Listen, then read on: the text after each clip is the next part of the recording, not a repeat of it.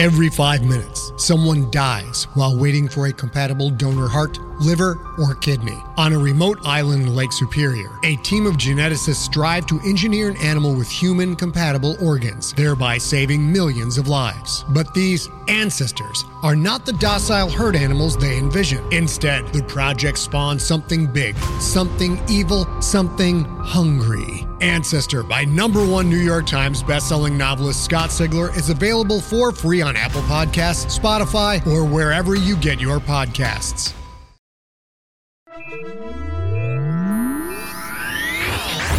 Lightspeed. Hello, and welcome to the Lightspeed Magazine Story Podcast. I'm your host, Jim Freund. Lightspeed Magazine is edited by John Joseph Adams, and our podcast is produced by Skyboat Media. Today's story is Plea by Mary Ann Mohanraj, narrated by Adenrele Ojo. This story is copyright 2016. Mary Ann Mohanraj is author of Bodies in Motion from HarperCollins, The Stars Change, published by Circlet Press, and 12 other titles. Bodies in Motion was a finalist for the Asian American Book Awards, a USA Today notable book, and has been translated into 6 languages. The Stars Change is a science fiction novella and finalist for the Lambda, Rainbow, and Bisexual Book Awards. Previous titles include Aqua Erotica, Wet, Catherine in the City, The Classics Professor, The Best of Strange Horizons, Without a Map, The Poet's Journey, and A Taste of Serendip, a Sri Lankan cookbook. Mohanraj founded the Hugo-nominated magazine Strange Horizons and was guest of honor at WisCon 2010. She serves as the executive director of the Speculative Literature Foundation, found online at speclit.org, has taught at the Clarion Workshop, and is clinical associate professor of English at the University of Illinois at Chicago. And so, it is time to buckle up. We're going to Lightspeed. Plea by Mary Ann Mohanraj. 3 families ahead of them in line, many more behind, stretching along the beach.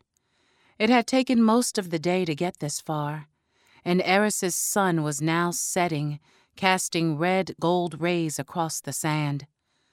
Gwen resisted the urge to remind John to stand up straight. Their hosts, potential hosts, couldn't stand up at all, and there was no reason cetaceans would even notice a human's posture, much less care. The only bodily attributes the Arisians might care about would be whether the humans had the added blubber and other genetic modifications to sustain them in a mostly watery environment. Though if they didn't have those modifications, then there'd be no reason for any humans to be standing in this line, begging refuge of aliens. No, the Arisians wouldn't be paying attention to their bodies at all. All of their attention would be focused on the humans' minds. Which reminded her, Gwen started humming again, a strange, deliberately atonal pattern that she had memorized, that her whole family had memorized, and in fact, the entire long line of human families had memorized, it seemed, as Gwen could hear the hum rising around her. Oh, the patterns weren't identical, and some people were whispering rhymes under their breath, but the general concept was the same. Keep the hum going, and they won't be able to read your minds. Her wife, Rose, had paid 5,000 credits to the shark for this pattern. Not an actual shark. There were no actual sharks on Eris, just as there were no actual whales or dolphins. Their hosts, the Arisians, were somewhere between whale and dolphin in size, but the shark they'd paid the bulk of their savings to was a human one who swore that he knew how to get them to safe waters, knew how to beat the system. John and Matthew were dutifully humming along, their teenage faces set and determined. They'd practiced for weeks, and the boys had it down now. They understood what was at stake here, And while they'd caused their parents plenty of trouble in the raising of them, they were good children at heart. And to be fair, Gwen and Rose hadn't really known what trouble was before the last few months. Rose's round features were drawn with anxiety, and her skin had a grayer than usual tinge. "Did you eat breakfast?" Gwen couldn't help asking. Rose shook her head, fine strands of hair flying, tangling in the light ocean breeze. "I couldn't." The wind blew grains of sand around them, erasing the humans' footprints almost as soon as they made them. "That's just going to make it harder to concentrate." Gwen could feel the knot of tension in her back drawing tighter, harder, as if in counterpoint, the churning in her stomach intensified. "Gwen, please, don't harass me. Not now." Rose whispered the words. "I'm sorry. I'm sorry." An essential skill in any marriage, the ability to apologize quickly and freely. Gwen was sorry, and even more so when a small voice piped up from near her knees. "I ate breakfast, Mama." "Good girl," Gwen said, bending down to give Sierra a quick kiss on the cheek. "Now back to your song, sweetheart, just like we practiced." She could tell the child wanted to chatter on, which was entirely developmentally appropriate at age 6. But not now. Not now. And it was Gwen's own fault for starting to talk. Thankfully, after a brief mutinous look, Sierra settled down to her humming again, hugging her stuffed bear to her chest. She rocked back and forth on bare feet, wide and flattened, webbed toes digging into the sand. They wouldn't need shoes where they were going. It had all sounded so foolish when their neighbors had first mentioned the possibility more than 6 months ago. Rose had protested over their shared breakfast cuppa. But there's nothing there. Those islands in the Southern Sea, they're just big humps of grass and dirt. Barely any trees, nothing developed. It would take generations to build up any kind of civilization there. You'd spend all your time just trying to survive. Sarah and Stephen exchanged a look. One of those long married looks that said they could read each other's minds. Gwen was briefly envious of that look. Sierra had been fractious lately, in the throes of some developmental shift, and between minding her and keeping their joint fishing business going, she and Rose hadn't had much time together. She was feeling distant, disconnected from her wife. Maybe the neighbors could watch the kids for a weekend, and she and Rose could take a little vacation. Just strip down, dive under the waves, and go. Rose stood up to pour some more hot water in the pot, and her long, dark hair fell forward as she bent over the table. Gwen resisted the urge to reach out, gather a thick handful, and pull her wife closer. Not now. There'd be time later. It was Stephen who finally spoke, and his tone had turned grim. "It may not be so easy for us to survive here." Gwen frowned, distracted from her Rose fantasies. "Now you're being ridiculous. Surely you're not taking those rumors seriously. Those pure human propagandists aren't going to make any headway here." Rose chimed in. "We've lived together for decades, modified and unmodified, side by side. The idea that we could be in danger from people like Joe and Jamie? Be sensible, Stephen. This isn't old Earth, you know. Eris is a peaceful planet. It always has been." Sarah shook her head. "All I know is people are leaving, heading off to the islands. The ones the Arisian will accept anyway. We're going to look into it." Humans going off to live with the Arisians. bizarre. It was one thing to share a planet with them, and kind of them, too, to give humans permission to settle on the large, unused continent. The Arisians had no use for it after all, and on this mostly water world, no other sentient species had evolved. The Arisians didn't even speak, but their projective empathy made their feelings clear. Welcome. Welcome, they'd beamed when the humans first arrived. A palpable warmth. The adult Arisians had mostly ignored them after that first welcome, but their adolescents had taken a real interest in the humans. They'd shown the colonists where the best fishing spots were and had warned them of oncoming storms, so they'd have plenty of time to batten the hatches and hunker down. The humans hadn't been able to do much in return, but the Arisians didn't seem to mind. And when the first generation of fully modified humans had taken to the seas, with bigger lungs, splayed webbed feet, and scales all adapted to spending much more of their lives underwater, the Arisian adolescents had greeted them with joy. Gwen had grown up living on the beach, never more than 100 paces from the ocean. She'd blissfully flung herself into the waves, and it was there that she'd met Rose, actually under the water. That had always seemed a sign of good luck for them, for their marriage. They'd been blessed with 20 years of happy life together, and eventually 3 healthy children, equally at home on Eris's sandy shores and in its deep waters. It was bewildering to think that could all be snatched away in an instant. She'd been home alone with John when it happened.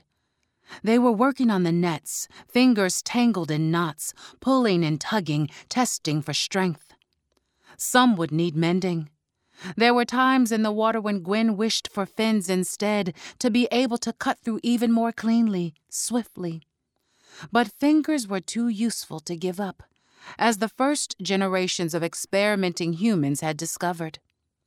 Most who chose to modify followed a similar path for themselves and their children, a now well-trodden path, 3 generations into colonization. It wasn't an easy life, settling a colony planet, none of the technological luxuries of old Earth, or even the 7 daughters, the first planets to be colonized. But Eris, beautiful Eris with its wide, warm oceans, had its own charms. Kneeling there in the sand with her tall, handsome son working beside her, his own calloused fingers as skilled with knots as hers, Gwen couldn't imagine a better home, a better life. "Fish lickers! Grayskins!" The shouts warned her when the mob was the only word for it, as much as it shocked her to admit it. The mob was still several yards away on the beach. At least a dozen people, all adults, all with skin colors characteristic of the unmodified, an array of creams and pinks and browns. As for her and her son, she wouldn't have called their skin gray. Oh, it was gray in parts, but more of a gray-green or gray-blue, like the water on a cloudy day, and shimmered with silver scales, gauntlets along their arms, and sheathing chest and back and legs as well. Some gene-modded with more scales, some with less. As with hair, you were never quite sure what you'd end up with. But she'd always thought their scale skin was beautiful. The mob clearly disagreed. Her gut clenched. No weapons, not that Gwen could see, but the ugly rage on their faces was clear enough and frightening enough. What had she ever done to them, or her sweet, innocent son? At 13, John was still a child, still a decade and a half from full majority. He couldn't have done anything to offend them, but now wasn't the time to argue with a rabid crowd, no matter what her stupid, stubborn brain wanted. Mama instincts kicked in. She grabbed John's hand, and without even speaking, they were moving, in sync, the few short steps to the surf. And then they were in, first running into the shallow waves, then, when the water grew deep enough, diving in, taking refuge in those cool depths. With the first faceful of cold water, she could feel her breathing begin to slow, mammalian diving reflex kicking in. Old stock humans could swim too, of course, so she urged John deeper with silent gestures. They couldn't go as deep as an Arisian might, of course, but much further than the unmodded. She took them down into the cold and darkness, a deeper world than she usually ventured into. Nictitating membranes slid down, protecting her eyes, though there was little to see here. Peaceful. A cold, quiet expanse. Even with the thick insulating layer of blubber under her skin, Gwen began to feel chilled. They stayed down until her lungs finally began to burn. Their systems were far from base human. Better oxygen-carrying capacity in the blood, altered urinary system to help with the bends. Better, much better, but not nearly efficient enough. Living entirely underwater was still only a dream. John could stay down longer with his young, powerful body, but safer if he came with her. At least for long enough to surface, grab a breath, assess the situation. The sun was setting, and the water around them was deserted, the beach as well. It was late. They'd been down longer than she'd realized. Gwen had a sudden panicked thought. Rose was due back at dinner time with the other children. What if they'd come back already? What if the mob had caught them? Terror lent power to her strokes, and she raced back, outpacing even John's strong shoulders. Their nets lay scattered on the sand, shredded. But she couldn't look at that now. She was staggering through the sand, her legs trembling beneath her. Great, shaky strides until she was almost at the door. But there was Rose, walking down the shore path, Sierra on her shoulders and Matthew beside her. Safe. Gwen fell to her knees in the sand. She seemed to have forgotten how to breathe. They hadn't decided to leave right away. A few destroyed nets. Those weren't enough to convince them to abandon the home they'd built together, their community, all the conveniences of modern life. At first, Gwen couldn't imagine a life without the net, that stream of news and education and entertainment that was the birthright of every colonist. They'd worked so hard to ensure that every child born on Eris had access. To walk away from that felt like walking away from their shared history, their humanity. Felt far more of a break than a few simple genetic modifications. But when Stephen and Sarah came home to find their beloved pet, Sybil, dead in the road, his tail chopped off and his throat sliced open, that was when Rose started making calls in earnest. She had always been the communicator in the marriage, the one who talked to strangers, who made friends easily. Gwen was slow to warm, slow to trust, so she focused on getting things in order, trading what she could for settling supplies, the basics that they would need to survive: tents and bedding, tools, portable computers, seeds. There was only so long you could live on fish before humans would start to get sick. And they were still human, no matter what those people thought. The shark came to the living room, sat at the broad dining table that Gwen had shaped herself out of long planks of native wood. He spoke with a strange accent. Didn't sound like he was from around here, but he had the information they needed and a plan. "The problem," he explained, "is that they're pacifists. That's why some people get turned away." "We're pacifists, too," Rose said. "So we'll be all right then?" Nah, when you say pacifist, you mean you like things peaceful. But that's nothing like what an Arisian means. They have no natural predators, you know, and they don't fight each other.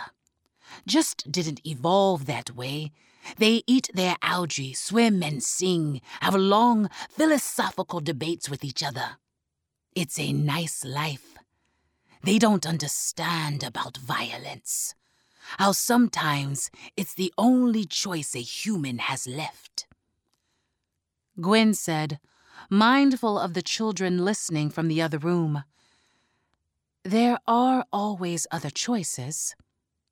He laughed shortly. You think so? Bet you've never had to make those choices. Gwen would have to admit that she hadn't, if pressed, so she kept silent instead. Her life had been uneventful for its 47 years.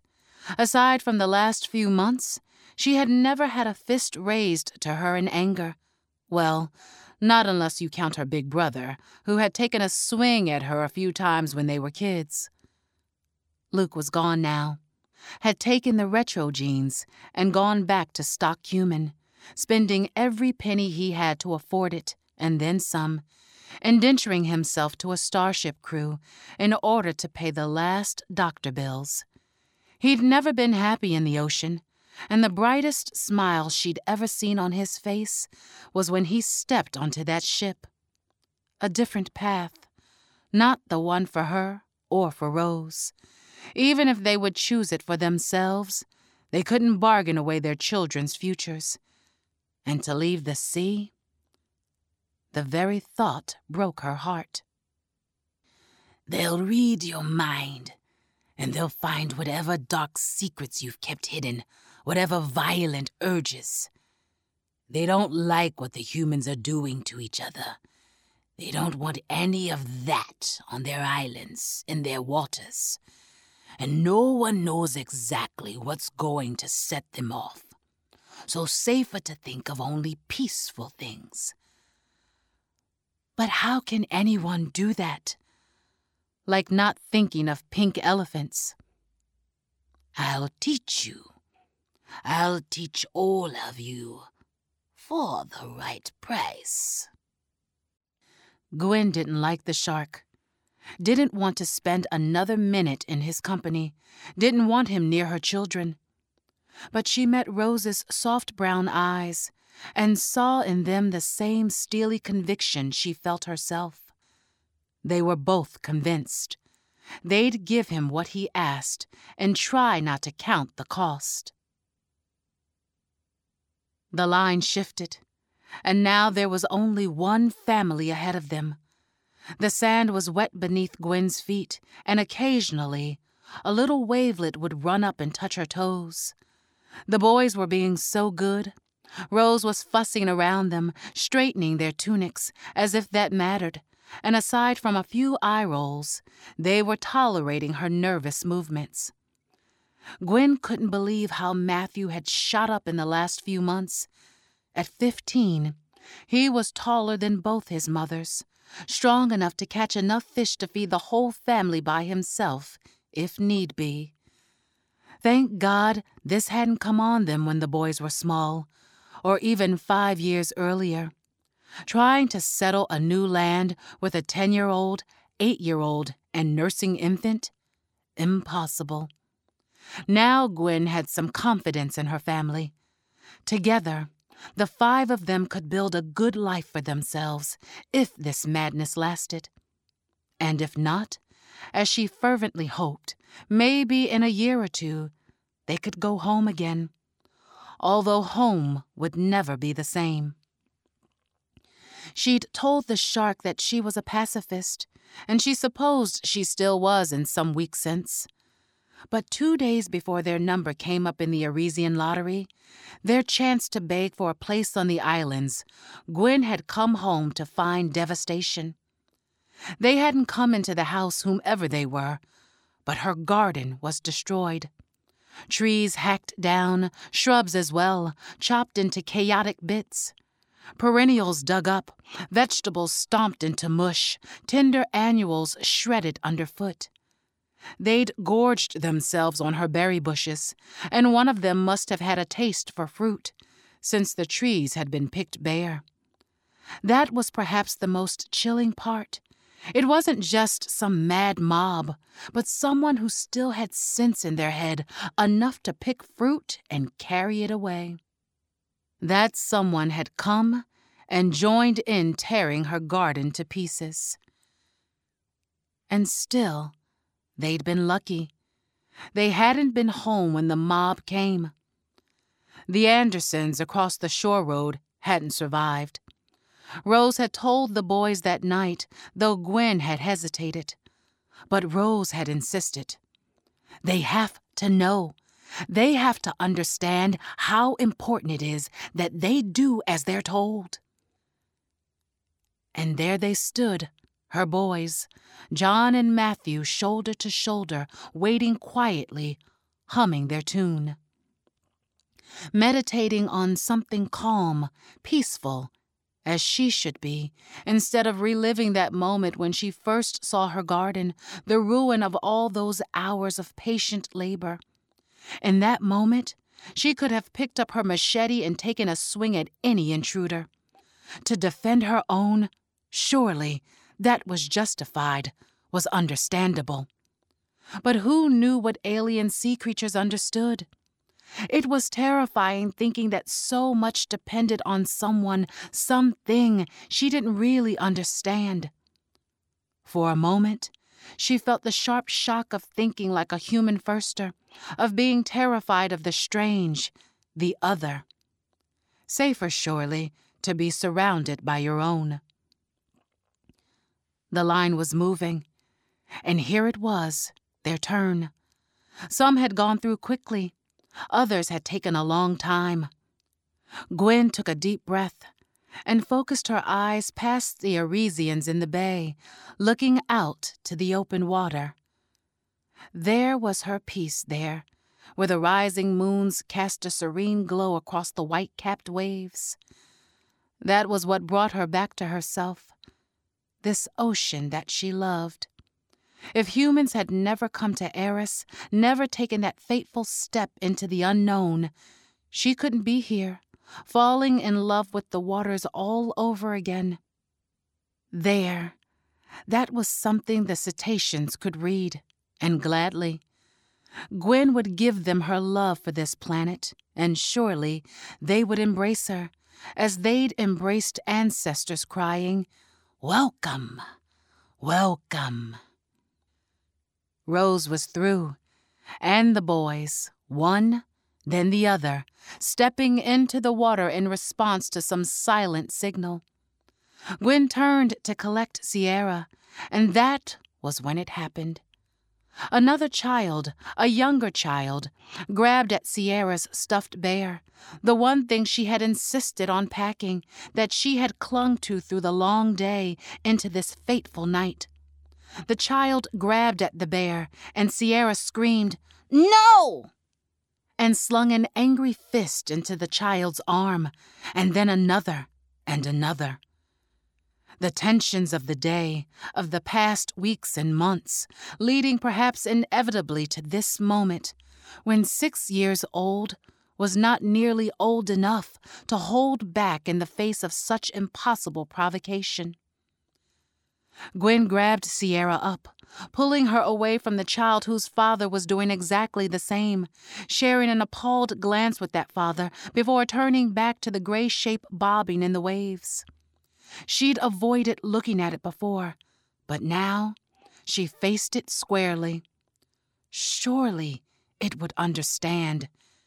She was only young. But without words, the Arisian made its decision clear. Gwen had passed, but Sierra had failed. Oh, gods. Nothing to be done about it. Best to make the cut swift in hopes of bleeding as little as possible. A quick, final look at Rose and the boys, pressing the memory of them into her mind and heart. Rose's face was even grayer now, and she was hunched over as if she'd been punched in the gut. She knew. Gwen was so proud of her wife in that moment, as Rose straightened, squaring her shoulders, gathering their sons to her, turning them away. Permission had been given, but could be revoked. She needed to get the boys out quickly, get them moving past the judge and jury out to the open sea. Perhaps some adolescent Arisians would help them. Perhaps they would be kind, as their parents apparently could not. "Mama, I'm sorry. I'm sorry." Sierra never apologized, would dig her heels in, insisting that whatever had happened, someone else had started it. She was only defending herself. But now, the child seemed to have some sense of the magnitude of what had happened because she was sobbing. Exhaustion, frustration. What an impossible day for 6 years old. Gwen couldn't even be angry. She picked up the little girl in her arms and started walking back up the beach. "Shh. Shh, little one. Be quiet, and I'll tell you a story about how there was a big battle, and some people ran away and hid, but others stayed and fought. I bet you're the kind of person who would stay and fight, aren't you?" "Yes, that's what I thought." She sent her love to Rose and John and Matthew, starting their long journey to the islands. Maybe they would meet again someday soon. Maybe not. So, it was long ago and far away, when a mommy and her daughter lived in a little house by the sea.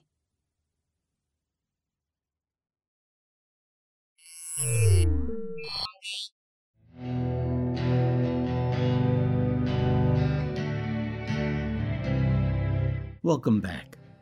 You've been listening to Adunrale Ojo reading Plea by Mary Ann Mohanraj. We hope you enjoyed it.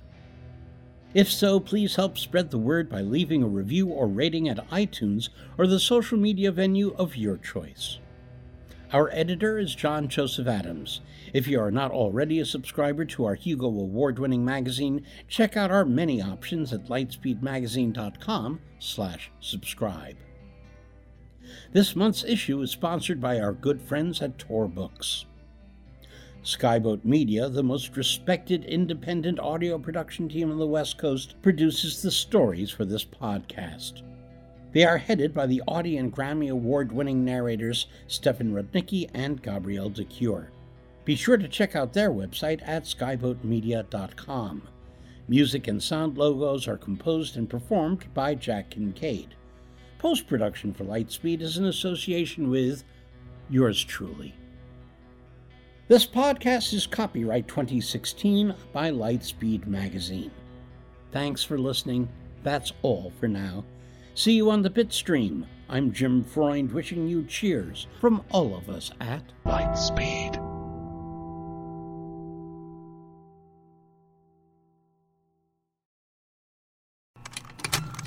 Contained herein are the heresies of Radolf Burntwine, erstwhile monk turned traveling medical investigator.